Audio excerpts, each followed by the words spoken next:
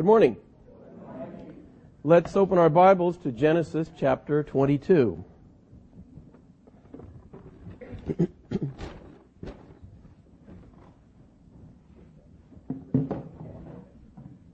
It's a drill.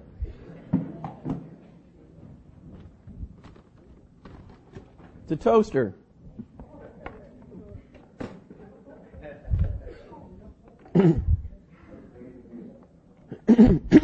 Genesis 22.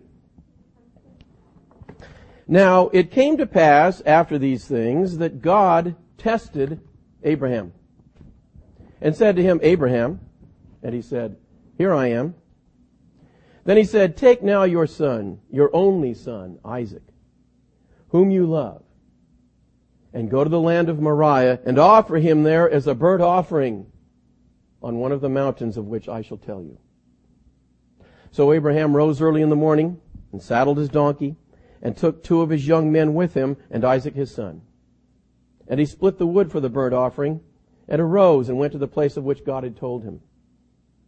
Then, on the 3rd day, Abraham lifted his eyes and saw the place afar off. And Abraham said to his young men, Stay here with the donkey. The lad and I will go yonder and worship, and we will come back to you. So Abraham took the wood of the burnt offering and laid it on Isaac his son. And he took the fire in his hand and a knife, and the 2 of them went together. But Isaac spoke to Abraham his father and said, My father. And he said, Here I am, my son. Then he said, Look, the fire and the wood, but where is the lamb for a burnt offering? And Abraham said, My son, God will provide for himself the lamb for a burnt offering. So the 2 of them went together. Then they came to the place of which God had told him, and Abraham built an altar there and placed the wood in order. And he bound Isaac his son and laid him on the altar upon the wood. And Abraham stretched out his hand and took the knife to slay his son. But the angel of the Lord called to him from heaven and said, Abraham, Abraham. So he said, Here I am. And he said, Do not lay your hand on the lad, or do anything to him. For now I know that you fear God, since you have not withheld your son, your only son, from me. Then Abraham lifted his eyes and looked, and there behind him was a ram caught in a thicket by its horns. So Abraham went and took the ram, and offered it up for a burnt offering instead of his son. And Abraham called the name of the place, The Lord will provide. As it is said to this day, In the mount of the Lord it shall be provided. We've been looking at a series on Old Testament saints and examples from their lives, practical application to our own lives. We're finishing up Abraham today. This is the 5th week we've done on Abraham. And the key word here is in verse 1. Now it came to pass after these things that God tested Abraham. It's a good word to describe this experience, don't you think? A test, huh? I really want to think about this subject and so that we understand exactly what God is up to when He tests us and why He does it and what He's after. It's very important. First of all, let's talk about tests that we're familiar with tests in our own lives, right? Kids in school, you know about tests? Yes? Who likes tests? Come on, don't be... Oh, I saw a hand shoot up and go down, but because it shot down, I won't reveal that person's identity.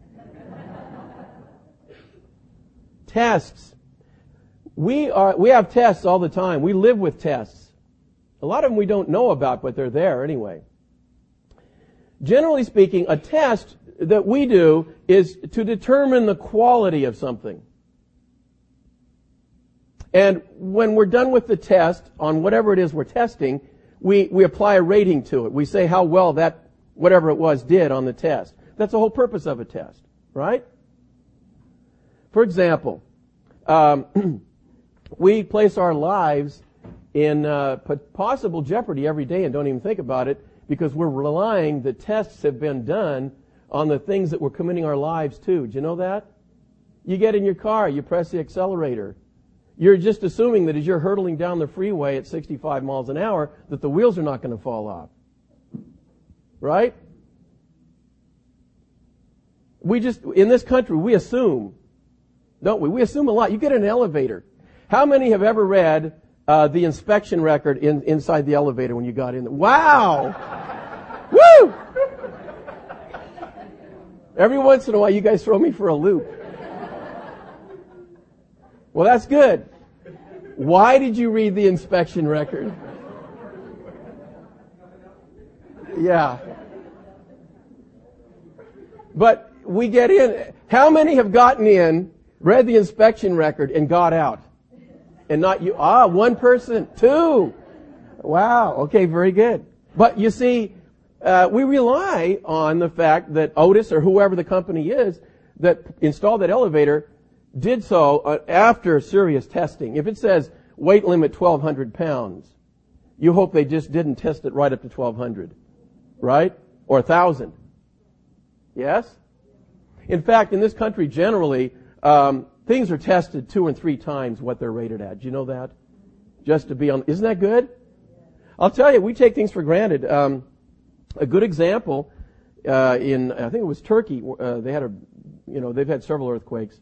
About a decade ago, in one particular earthquake, they had several buildings that were supported by pillars, concrete pillars. Okay? Now over here, if we use concrete pillars to support a building, it's loaded with reinforcing bar inside, rebar. Right? You know what they made these pillars out of? They took 55-gallon drums and they stacked them on top of each other, and then they coated the outside with concrete. Yeah. And a lot of people died as a result. Now, the interesting thing is that you could go to the U.S. and look at a pillar-supported building, and you could have gone to Turkey and looked at these and said, wow, they look the same. Isn't that interesting? You see, that's what a test is to determine. Because you can look at something, and you can look at 2 items that are supposed to be identical in strength and in whatever else, safety and everything, but they could be worlds apart. And that's the purpose of a test. You see, the only way you can find out what those things are made of and how far they can go is to test them. Right? That's it. And so testing is really a good thing. We talked about school. You see, just like we can't just go to a manufacturer and take their product, like a toaster, and just take their word for it that it's safe, that when I plug it in, I'm not going to get electrocuted. You want a third party to confirm that, right? Isn't that a good idea? How many have heard of UL before? Yeah, very good. Okay. A lot of you haven't. When you go home, just for grins today, go around and look at your appliances at home. Somewhere on there's going to be a little circle with the letters UL inside, or there should be. If there isn't, I probably would trade that item in for another one. UL stands for Underwriters Laboratories. It's an independent organization. It's not part of the government, by the way. A lot of people think that. It was started over 100 years ago, where they just decided to independently provide a place where manufacturers could bring items and have them subject these things to as many tests as they feel are necessary, so that when it comes out of the laboratory with their stamp of approval, that means when the consumer comes and buy it, he's safe. It'll do what it's supposed to be doing, and it won't fly apart or electrocute you or any other bad thing like that. And so you look for the little UL on the appliance. Of course, I don't think we typically do, because we're just used to it being there.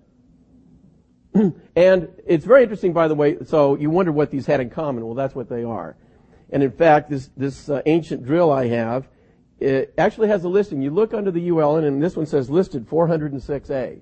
You can go to their website, search 406A, and it'll tell you all the tests this was subjected to and what it had to do to pass it. Thank you, no, Ed. Similarly, on the toaster, and you can find the stamp typically where they have the model number, serial number, and so on. You can see the sticker on the bottom, right? And this one is listed 516B. And you can go find standard 516B and find out what they did to this thing before whatever this company is was allowed to put the sticker on here. Okay? You tracking with me here? So the bottom line is, for the manufacturers, what they're after is that final seal of approval. That's what they want. That little UL circle is highly coveted by companies. It's the difference between selling the product and not. In fact, once a company gets the UL certification, they will often not only put a stamp, a piece of paper, they'll actually mold it into the plastic or metal sometimes. I mean, it's that important. Okay, well, I mentioned school. Again, it would be nice if teachers would just take the students' word for it that they know the stuff, wouldn't it? Wouldn't you like that? Huh? You know, imagine in geography, right? You go into class, and instead of, you know, the one horrific question on there, list all 50 states and all their capitals. How many could do that right now? Wow. I wish we could take time to hear it. But wouldn't it be great, instead of that, you just had a multiple choice question, and it was, do you know all 50 states and their capitals, yes or no? Now, don't you think the answer might be a little suspect on that sometimes? You see, that's what the test is for, right? And when the test is done, when you've taken the test, everybody in the class could raise their hand and say, yeah, I know. But you really find out when you put them through the test. And at the end, the seal of approval is the grade, or disapproval, depending on what the grade is. Right? The third example I have is gold, the test for gold. This was big in the gold rush here.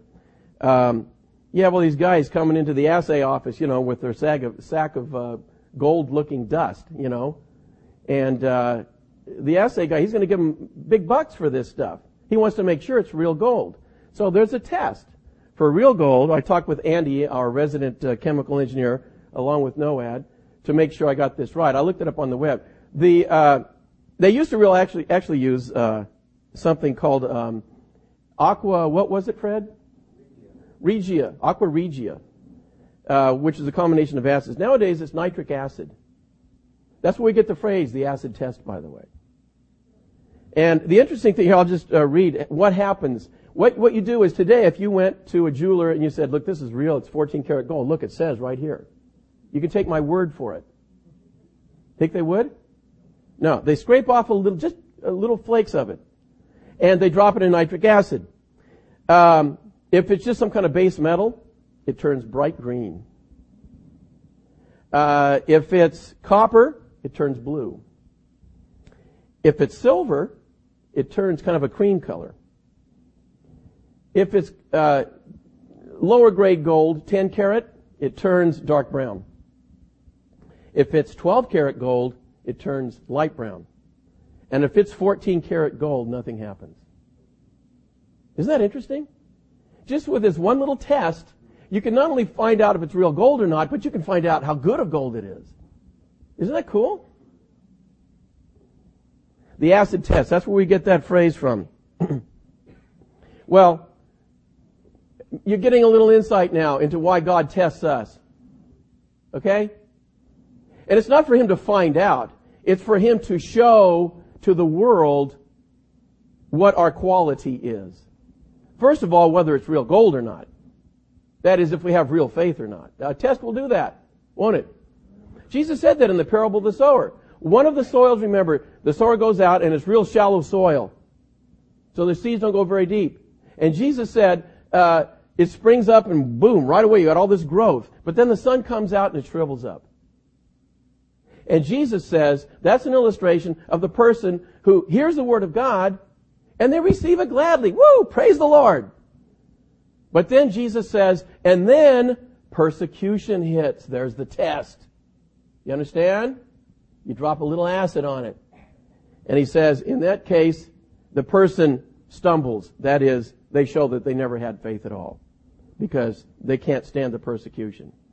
Now, for a real believer, you see, that same test, they'll shine. You'll see that it's real gold underneath because they won't deny the Lord. That's what persecution does. It separates the true from the false. Okay? This is good. Now, it's not always good for us. I mean, fun. But it's a good thing that God is constantly exposing the false from the true. Look, if I really don't know Jesus and I think I do, isn't it better to find out now than later? Okay? So, it's a good thing. James, of course, on the subject of faith, he says, what good is if you say you have faith, but you don't have works? If there's nothing to back it up, that's not real faith. You want to show it. In fact, in that passage in James, he says this, was not Abraham our father justified by works when he offered Isaac his son on the altar? What he's saying is, you could see Abraham's faith. Abraham could walk around and say, I have faith. I trust God. But talk is cheap, isn't it? Abraham proved it, you see.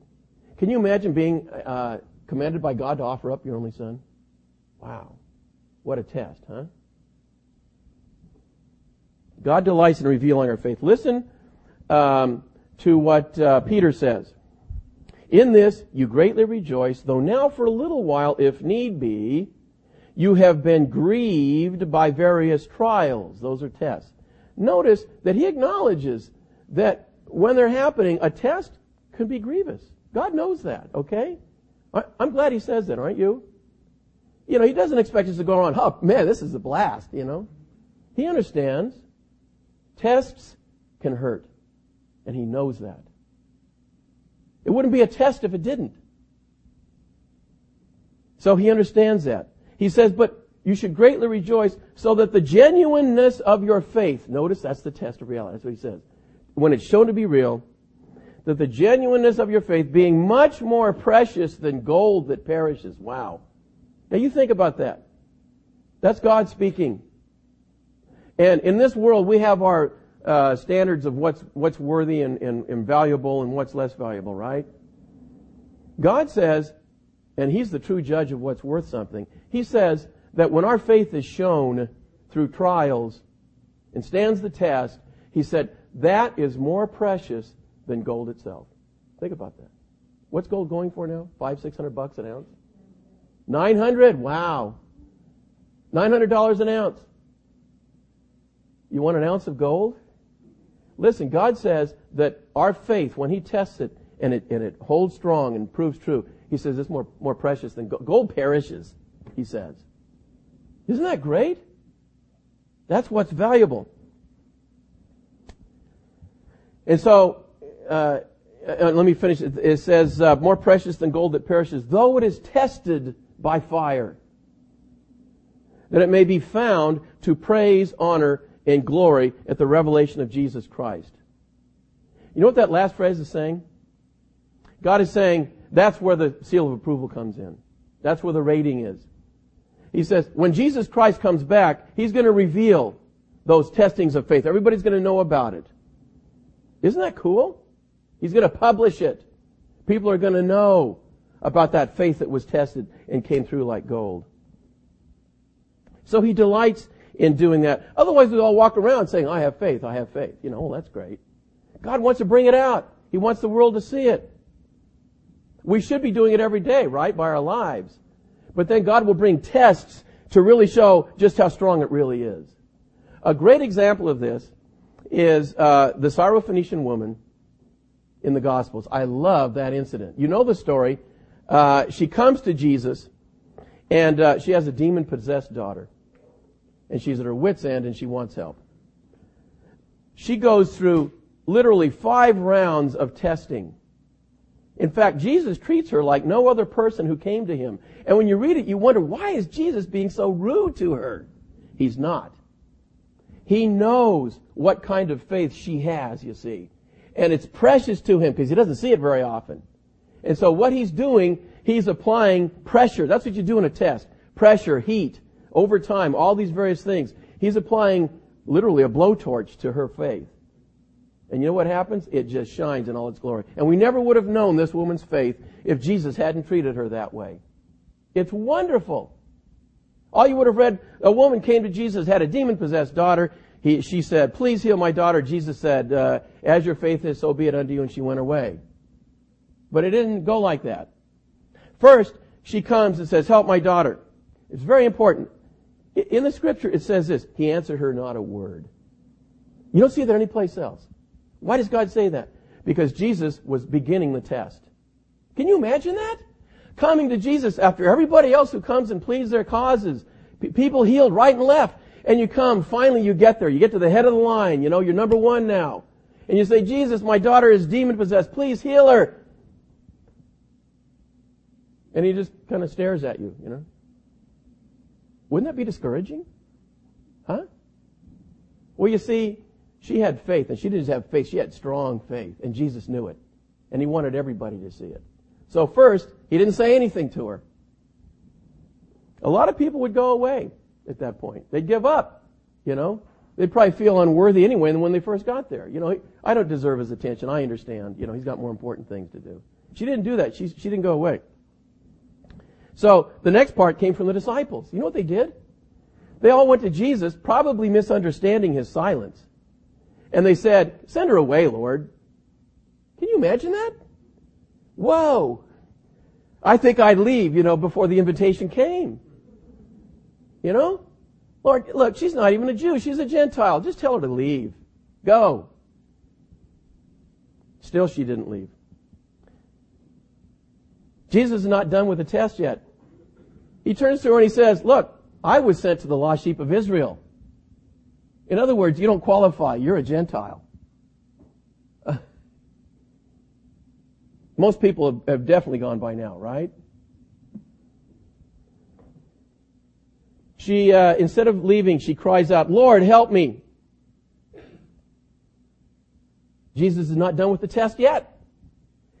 Listen to what he said. He said, you know, it's not good to take the children's food and throw it to the dogs. Wow. Some people would get offended, wouldn't they? I'm not a dog. How can you talk to me like that? I'll go someplace else. This is great. You know what she said. She said, but listen, even the little dogs get the crumbs from the master's table. Isn't that great? Wow. Okay, Jesus is done with the test at that point. He's brought it out. She is a woman who will not quit. She's going to hang on to Jesus until she gets what she wants. Faith. And now, here's the UL seal of approval, because it's right here in your Bible and has been for thousands of years, and it's a part of God's eternal Word. That's better than a little UL circle, let me tell you. These are the words of Jesus. Oh, woman, great is your faith. Amen? Oh, man. How'd you like that seal of approval, huh?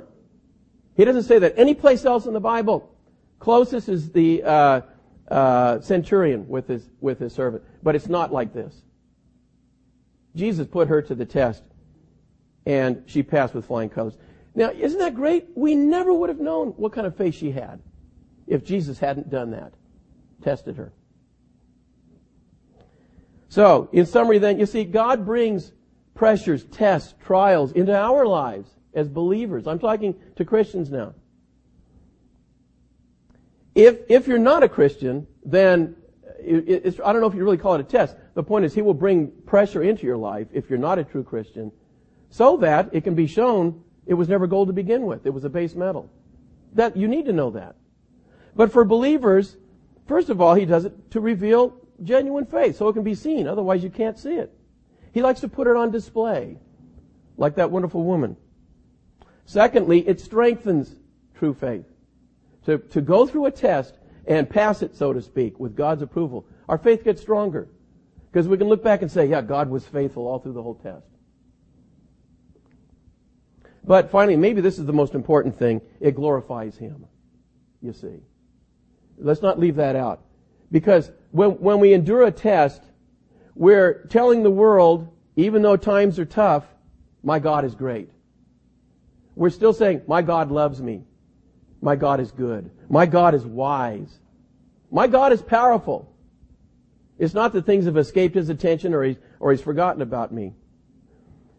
And we could think about the results of tests in the Bible and how they have blessed us to this day. Who's probably the most common person you'll think of in a test? Job. That's right, Job. Think about it. If God had not brought that guy to the brink, and by the way, let me say this. God will not put you in a test that you cannot handle. Okay? Let me stress that. God will never subject you to a test which you cannot bear. Isn't that good?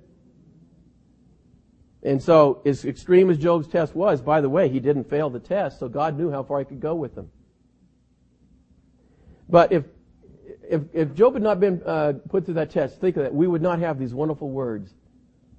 Though he slay me, yet will I trust him. Isn't that great? Though he slay me, yet will I trust him. Man. Now, it's one thing to say that, when all your kids are still alive and they're thriving, and you got sheep and goats and flocks and herds and a nice house, and all that, which he did to begin with. Anybody can say that. Job said it when he lost everything. He still said it, you see. Or, the Lord is given and the Lord is taken away. Blessed be the name of the Lord. Isn't that great? We wouldn't have those wonderful statements if God had not put Job through that test. And how many times have those words strengthened a believer in time of need? In fact, talk about words from a test strengthening believers. How about the Psalms? Do you know where a lot of the Psalms come from? David being tested, hunted by Saul. Look at the heading sometime on some of the Psalms. David when he was fleeing from Saul in the cave of Adullam. David when he'd been captured by the Philistines. David when he was fleeing from Absalom. He wasn't saying it when the sun was out and everything was wonderful. He was saying it when his life was threatened.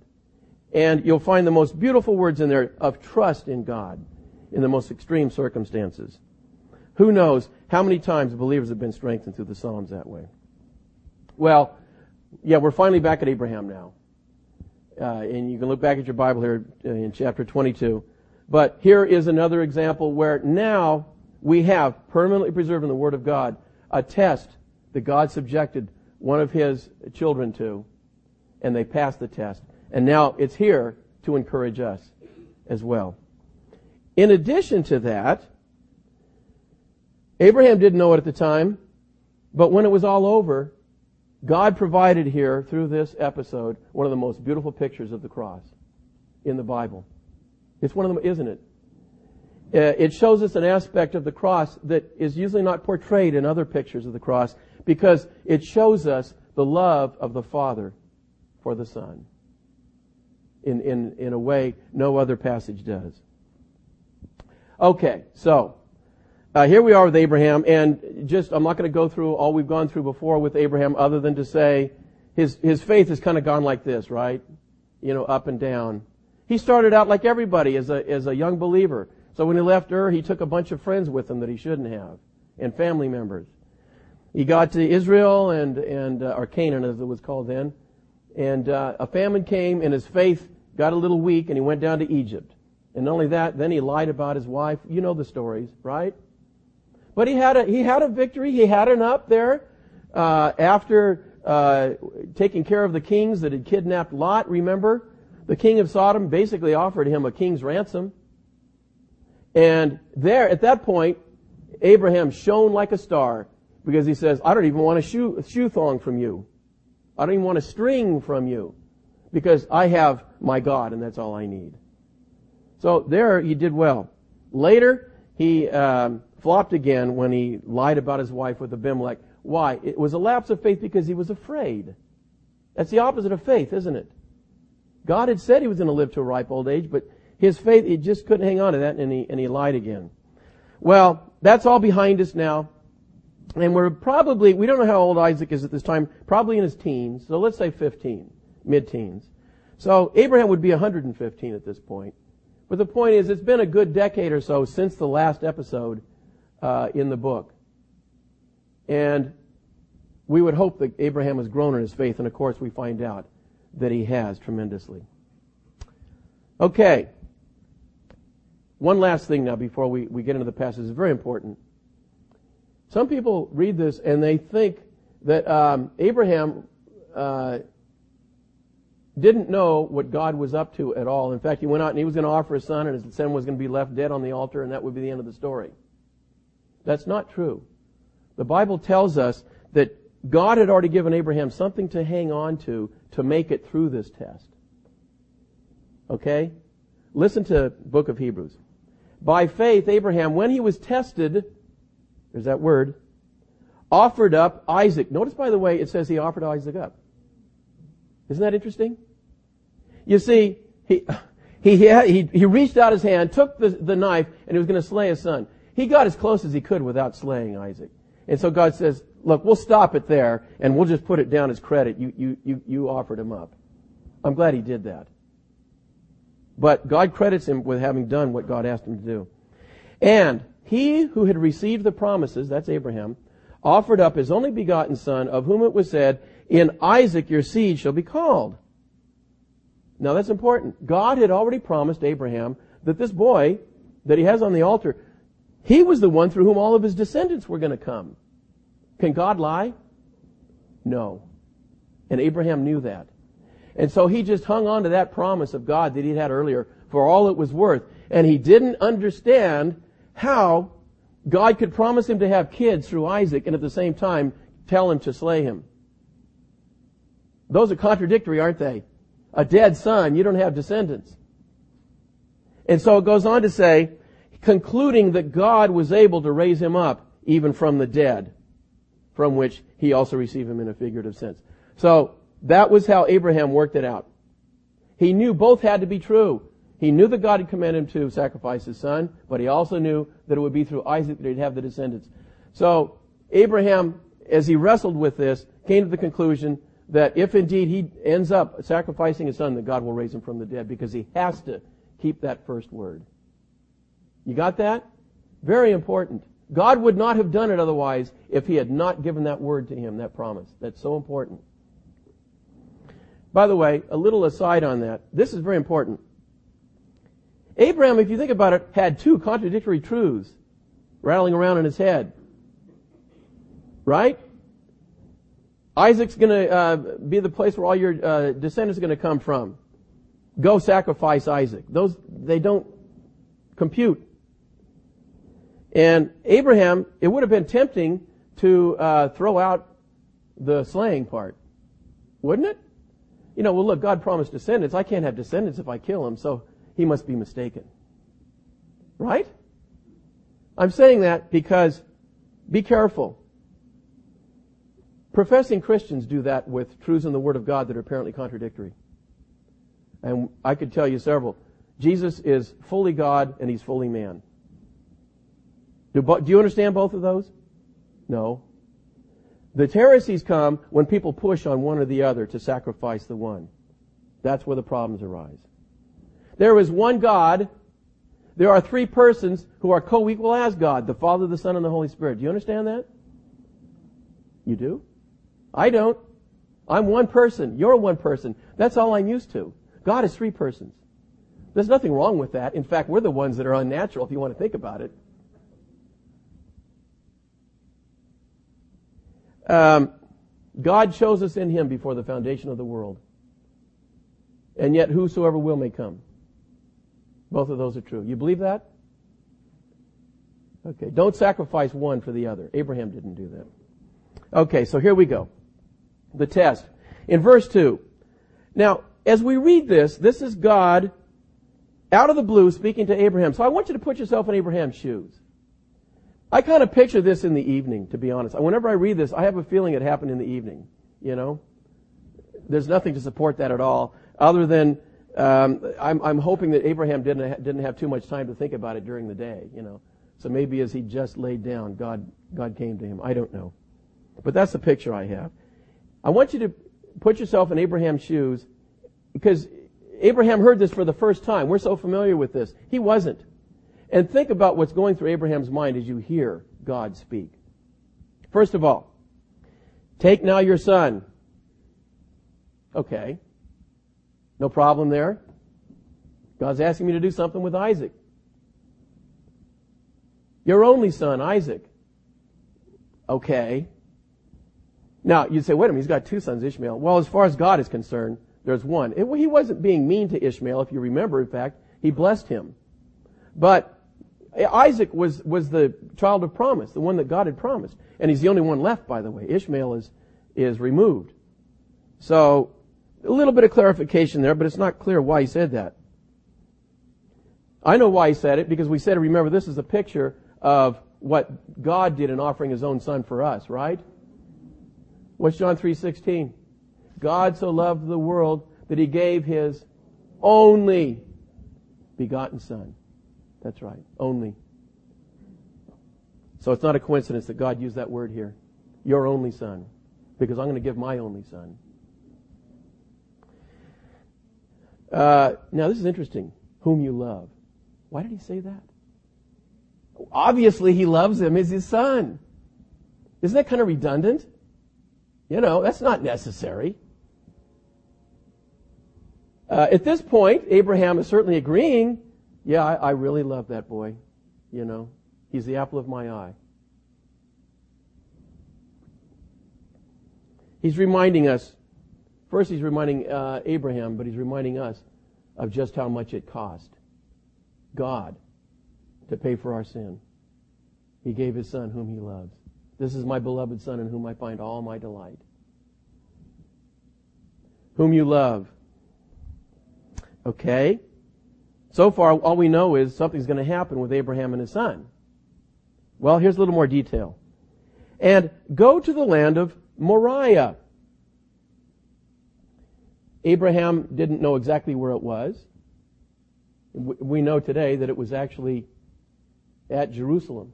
We find that out from, I think it's 2 Chronicles. Is that interesting, by the way? He's in Beersheba right now. That's a 3 days journey to the south from Jerusalem. Now, why in the world did God make him go all that way? Why couldn't He do it right outside the tent? He made him travel 3 days to go to this place way up north, or north from where he was, 3 days worth. We'll talk about that in a little bit. Okay, so far you're tracking. Now I know where we're going. Someplace up north. I'm taking my son. Now, imagine you're hearing this for the first time. And offer him there as a burnt offering. Whoa. How do you think Abraham felt when he heard those words? You think he was grieved? Uh-huh. I think sometimes we think about this and Abraham just kind of sailed right through the whole thing. What did it say earlier about trials? They hurt. They're grievous. Abraham hurt. In fact, it's interesting to me that God kind of stopped the conversation at that point because He knew Abraham had to deal with that.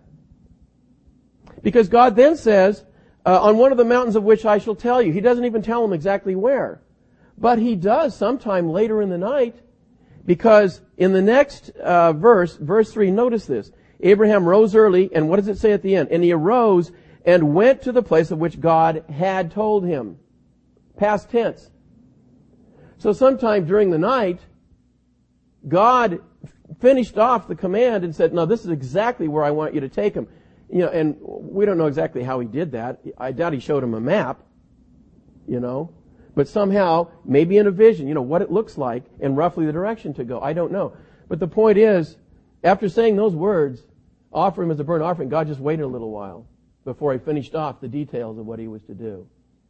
And He just let Abraham deal with it. God will do that, Sometimes He'll bring a big test on gradually, rather than just dump it on us all at once. I think that's what He's doing with Abraham here. Okay, well, what a test, huh?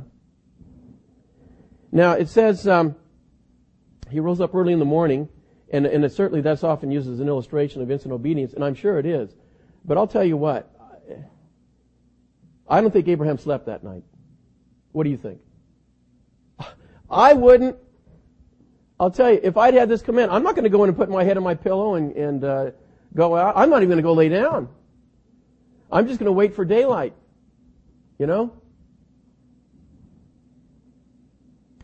never forget, before I was a backpacker, my wife and I were on a vacation. I went with her family before we were married on a vacation in Yosemite. And her brother was a real good backpacker, and he just put on a pack and left. The rest of us stayed in a trailer, down in the tourist area. But her brother slipped on a backpack and headed off in the backcountry as soon as we got there. And so I thought, hey, that's cool. I think I'll do that too. And so I grabbed this big Dacron sleeping bag. You know, that's not the thing you take backpacking, by the way. Okay. And I tucked that under my arm. I had nothing else. I had no canteen, no food, nothing. And I just headed out. I didn't know where I was going. This is stupid, isn't it? And I didn't go out by faith, by the way, either. But I did go out not knowing where I was going. And the first sign I saw said Yosemite Falls. Oh, now that's a famous place. I'll go up there. The problem is I started in the evening. And so I'd never even really hiked a trail of that extent in my life. So here I'm going up this trail, you know, shifting this sleeping bag from arm to arm.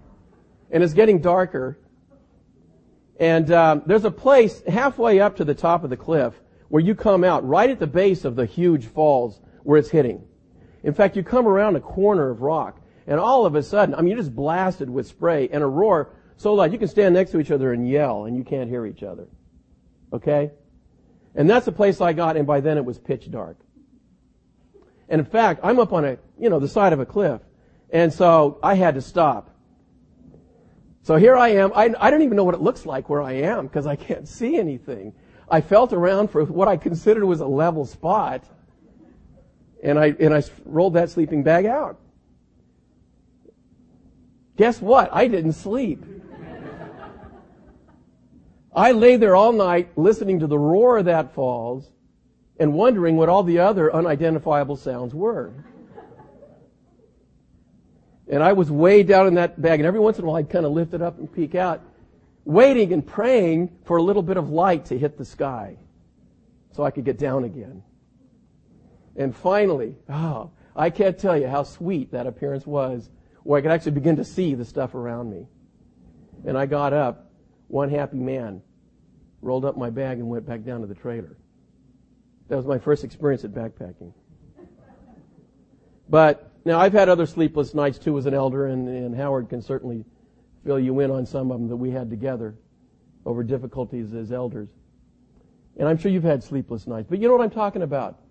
You know, when you got something like that going on, you just don't sleep. I don't think Abraham slept a wink that night. And that was part of the test, you see. All during that night, I wonder if the thought ever crossed his mind, this just can't be right. Number one, God promised descendants through Isaac. Number two, there's no way he wants me to kill my own son. Don't think he didn't think that. One of the elements of tests from the UL laboratories is not only they push things to their breaking point, by the way. Do you know that? God doesn't do that. They do that to find out how far it can go. But also there's the element of time. They will take something like a handle or a button or a circuit, and they'll run it over and over and over and over and over and over again, repeatedly, because that's what you're going to do. In fact, you're not going to do it as often as that. But there's the element of time, not only physical strength and stress and tension, but endurance. That's a key element in a test, you see. And that's one of the reasons Abraham had 3 days to travel. Isn't it a lot different than if Abraham could quickly slip outside the tent and just do it and get it over with? He's got 3 days to walk alongside his son. And Isaac doesn't have a clue of the thoughts of love that are going through his father's heart and mind as he's walking alongside of him, you know. But Abraham knows. And imagine the turmoil in his heart as he's walking along with the boy.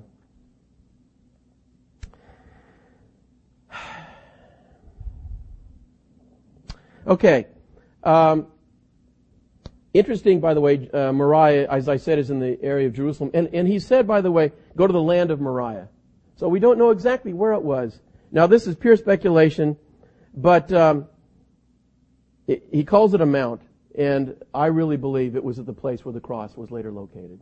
We can't prove that, but it's an awfully big coincidence that God had him go to a high place in Jerusalem and do this. And that's where the cross would be later. Well, it's interesting, verse 4, it says, on the third day he lifted his eyes and saw the place afar off. That's kind of like the father of the prodigal son. You know, in that case, he was looking with expectation and hope. The father was, you know, looking for the prodigal son. I think here Abraham was looking at it with looking for it with dread. You know, That's why he saw it afar off. He knew what it would look like. And the longer they could travel and not see it, the better. But finally he saw it. And he saw it afar off. And as soon as he saw it, he knew, okay, the journey's just about over now. It's time to get down to business. And interesting that he has the servants remain behind. You think they could have been helpful? You know? If nothing else, holding Isaac while he tied him. Or arranging the wood, carrying it. But he left them behind. And it's very significant here that it says at the end of verse 6, the two of them went together. Now, that's interesting. Why does God say that? We know that. He already told us he left everybody behind. But what's more interesting to me is, look at the end of verse 8. What does it say? So the two of them went together. He says it again. Why does he say that? We know that. He's saying it because, and this is a source of worship for Christians, for you and me, believers. He's talking about the cross there. And when it comes to the cross, we think about it as the place where Jesus died for our sins. You know, we always enter into it. God is telling us there is a part of the cross that we're not a part of. That we can't enter into. And it's the part between the Father and the Son, you see. As the Son offered himself up so completely that he was willing to die. And the Father, the heart of love that he must have had toward his Son, as he saw the extremities that his Son was willing to go in obedience to him. It's beautiful. We're not talking about sin. We're not talking about us.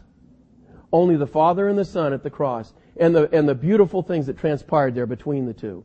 That we're not a part of. The two of them went on together at the cross. Beyond us. And so it was with Abraham and Isaac. I think also Abraham just wanted to be with his son. He didn't want servants, to be distracting there. Or even to enter into this, to observe it.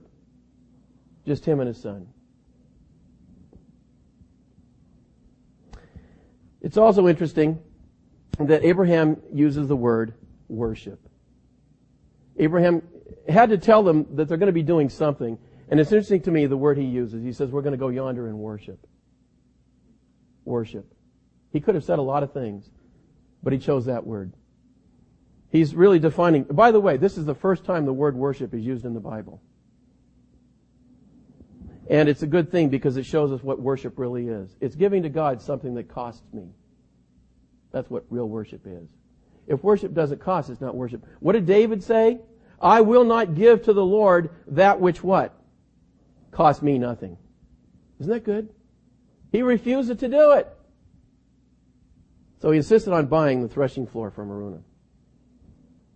Well, that's a good word, Abraham. He's giving something that costs him everything to God. And I assure you didn't miss that last phrase. What does he say at the end? We will come back to you. He didn't say, I will come back to you. Do you see what he said? We will come back to you. Now, he wasn't saying that to put them off. He meant it. Because he knew God could not leave his son dead because of the promise. So, here's the test. God wrote out the results of his test. And here, midway, he's reminding us the faith of Abraham was strong. And then, of course, Isaac, you wonder what Isaac was thinking all this time, particularly when they get closer now and there's no animal. And he asks him. And again, the faith of Abraham comes through in this answer. I don't know how much Abraham understood of what he said. But it's so significant that Abraham's answer to his son, listen to the words, my son, God will provide for himself the lamb for a burnt offering. Abraham relied on God in his answer. He said, I don't know exactly how it's going to work out. I just know God is going to provide what we need. Do you see that? He's relying on the Lord is the point. That's what his answer is revealing here.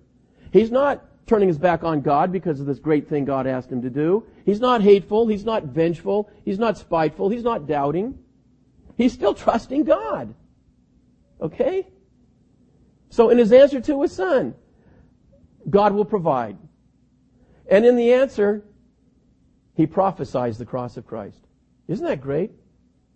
God will provide a lamb for himself. Little did he know what he was saying. Because God did provide a lamb for himself, his own son. Well, they come to the place, and he gets them ready, ties them up, and it says he stretched out his hand and took his knife. You know, God could have stopped him at any time before this, right? God knows our heart. What does it say in Hebrews? He knows the thoughts and intents of our heart. God knew already that Abraham was willing, that he would go this far.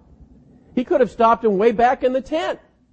In fact, as soon as he had the donkey loaded and the servants ready, you know, and the fire and the wood, God could have said, okay, Abraham, you don't have to go any further.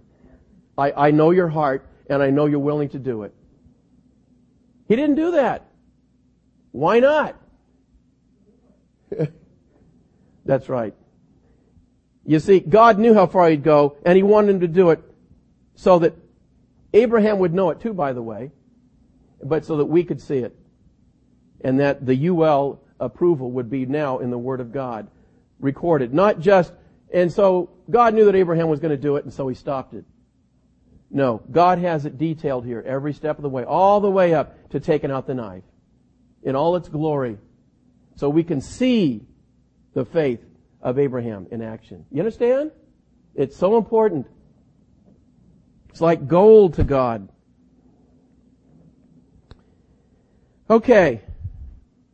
Well, it's wonderful that God stops him early. And in fact, here's the UL seal of approval, verse 12. Do not lay your hand on the Lord to do anything to him, for now I know that you fear God, since you have not withheld your son, your only son, from me. Does that say that in your Bible? It says that in every Bible that's ever been printed. It's God's permanent record, a tribute, if you will, to the faith of Abraham. It's like pure gold, 14 karat. Okay? And Abraham would say, yeah, it was worth it. It hurt at the time, but I'm so glad he did it. And I'm so glad he did it. I don't know about you. Okay, well, it's time for application.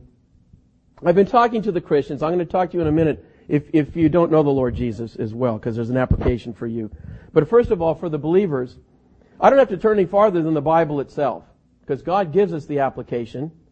After the passage in Hebrews, chapter 11, and all the other people of faith that God refers to as examples to us, he concludes that section with this application. Therefore, we also, since we are surrounded by so great a cloud of witnesses, the cloud of witnesses is Abraham, Moses, Noah, and all the others there. Although, by the way, they're not here looking at us. They're with the Lord. Okay?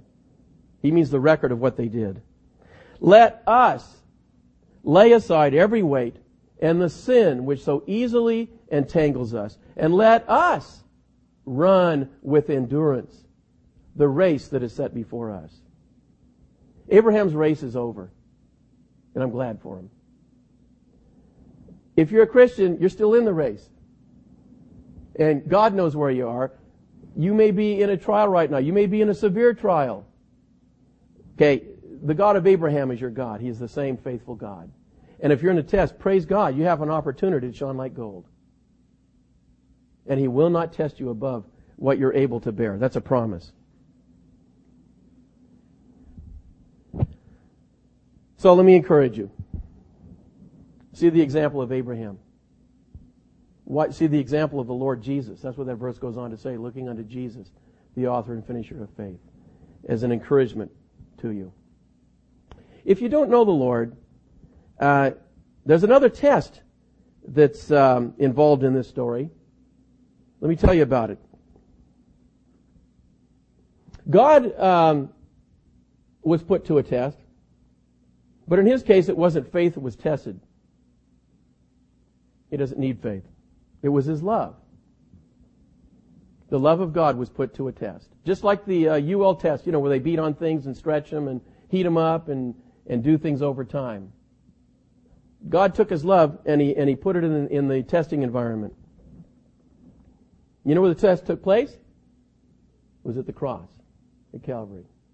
Yeah. And there, it was an unusual test environment.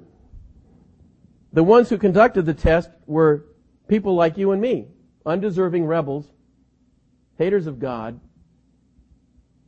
sinners. And the conditions of the test were this. We took His Son Jesus, we rejected Him, we scorned Him. Instead of applying high heat or bending, we beat Him. Trying to break His love, you see. We spit on Him. We nailed Him to a cross. And we weren't through there. We were so creative. We came up with all kind of new ways to try to break the love of God. We mocked Him. Made fun of Him. Laughed at Him while He was dying. The tests that the UL does often are taken to the breaking point, I said. The amazing thing about the test of the love of God is it never broke. It never broke. It never faltered. It didn't even show a fault line in it. The love of God. It went through the greatest stress and heat and pressure that we could ever apply to it, and we could not break it. Praise God. And it says this in Romans. God demonstrates His love toward us. He shows it. God could have just said, I love you. And that would have been the end of it. But like the UL listing, He wanted to prove to us that it was genuine. And so He put it to that test. And it says, He demonstrates His love toward us in that while we were yet sinners, Christ died for us. While we were yet sinners. While we were yet sinning. While we were doing all that stuff at the cross. In the midst of all that stuff. While we were trying to kill His love, He was dying for us. Isn't that incredible? So that we could have eternal salvation. So that we could be forgiven. That's the love of God. Unbreakable. If you're here today and you don't know the Lord Jesus Christ, let me tell you right now, you know what you're doing? You're testing the love of God. You are. You're putting it to the test. Because He wants you to come to Him and you're saying, no, I don't want it. I don't want Jesus. I don't want that love. I don't want Him to be a part of my life. And the amazing thing is, look, I can tell you right now, you're not going to break the love of God. He's already proven that it's unbreakable. Okay? You're not going to be able to break it. But He's not going to let you test it forever. It's going to come to an end. You're testing the love of God. Because He has something called patience and it runs out. So, you have two choices.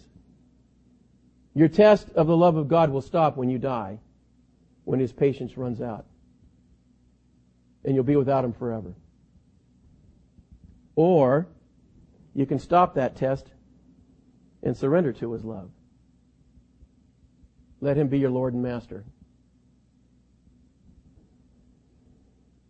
And if you do that, an amazing thing happens. You become His child.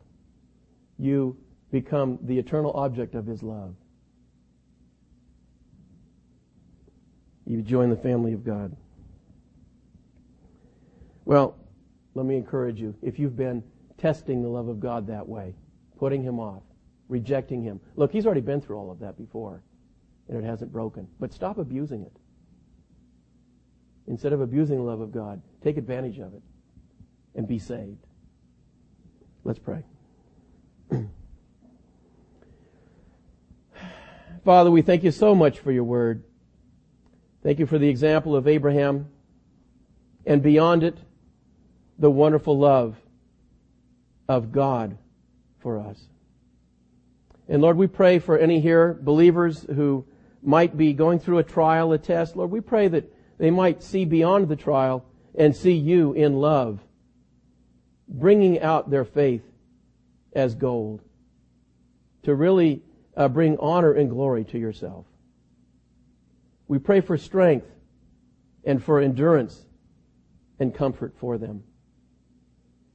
And if anyone is here, Lord, today who is still putting Your love to the test by rejecting You, by keeping You at arm's length, oh Lord, we pray that they might finally just give up and give in to the love of God. Trust the Lord Jesus Christ as their Lord and Savior and be ushered into the kingdom of God. For we ask it in Jesus' precious name. Amen.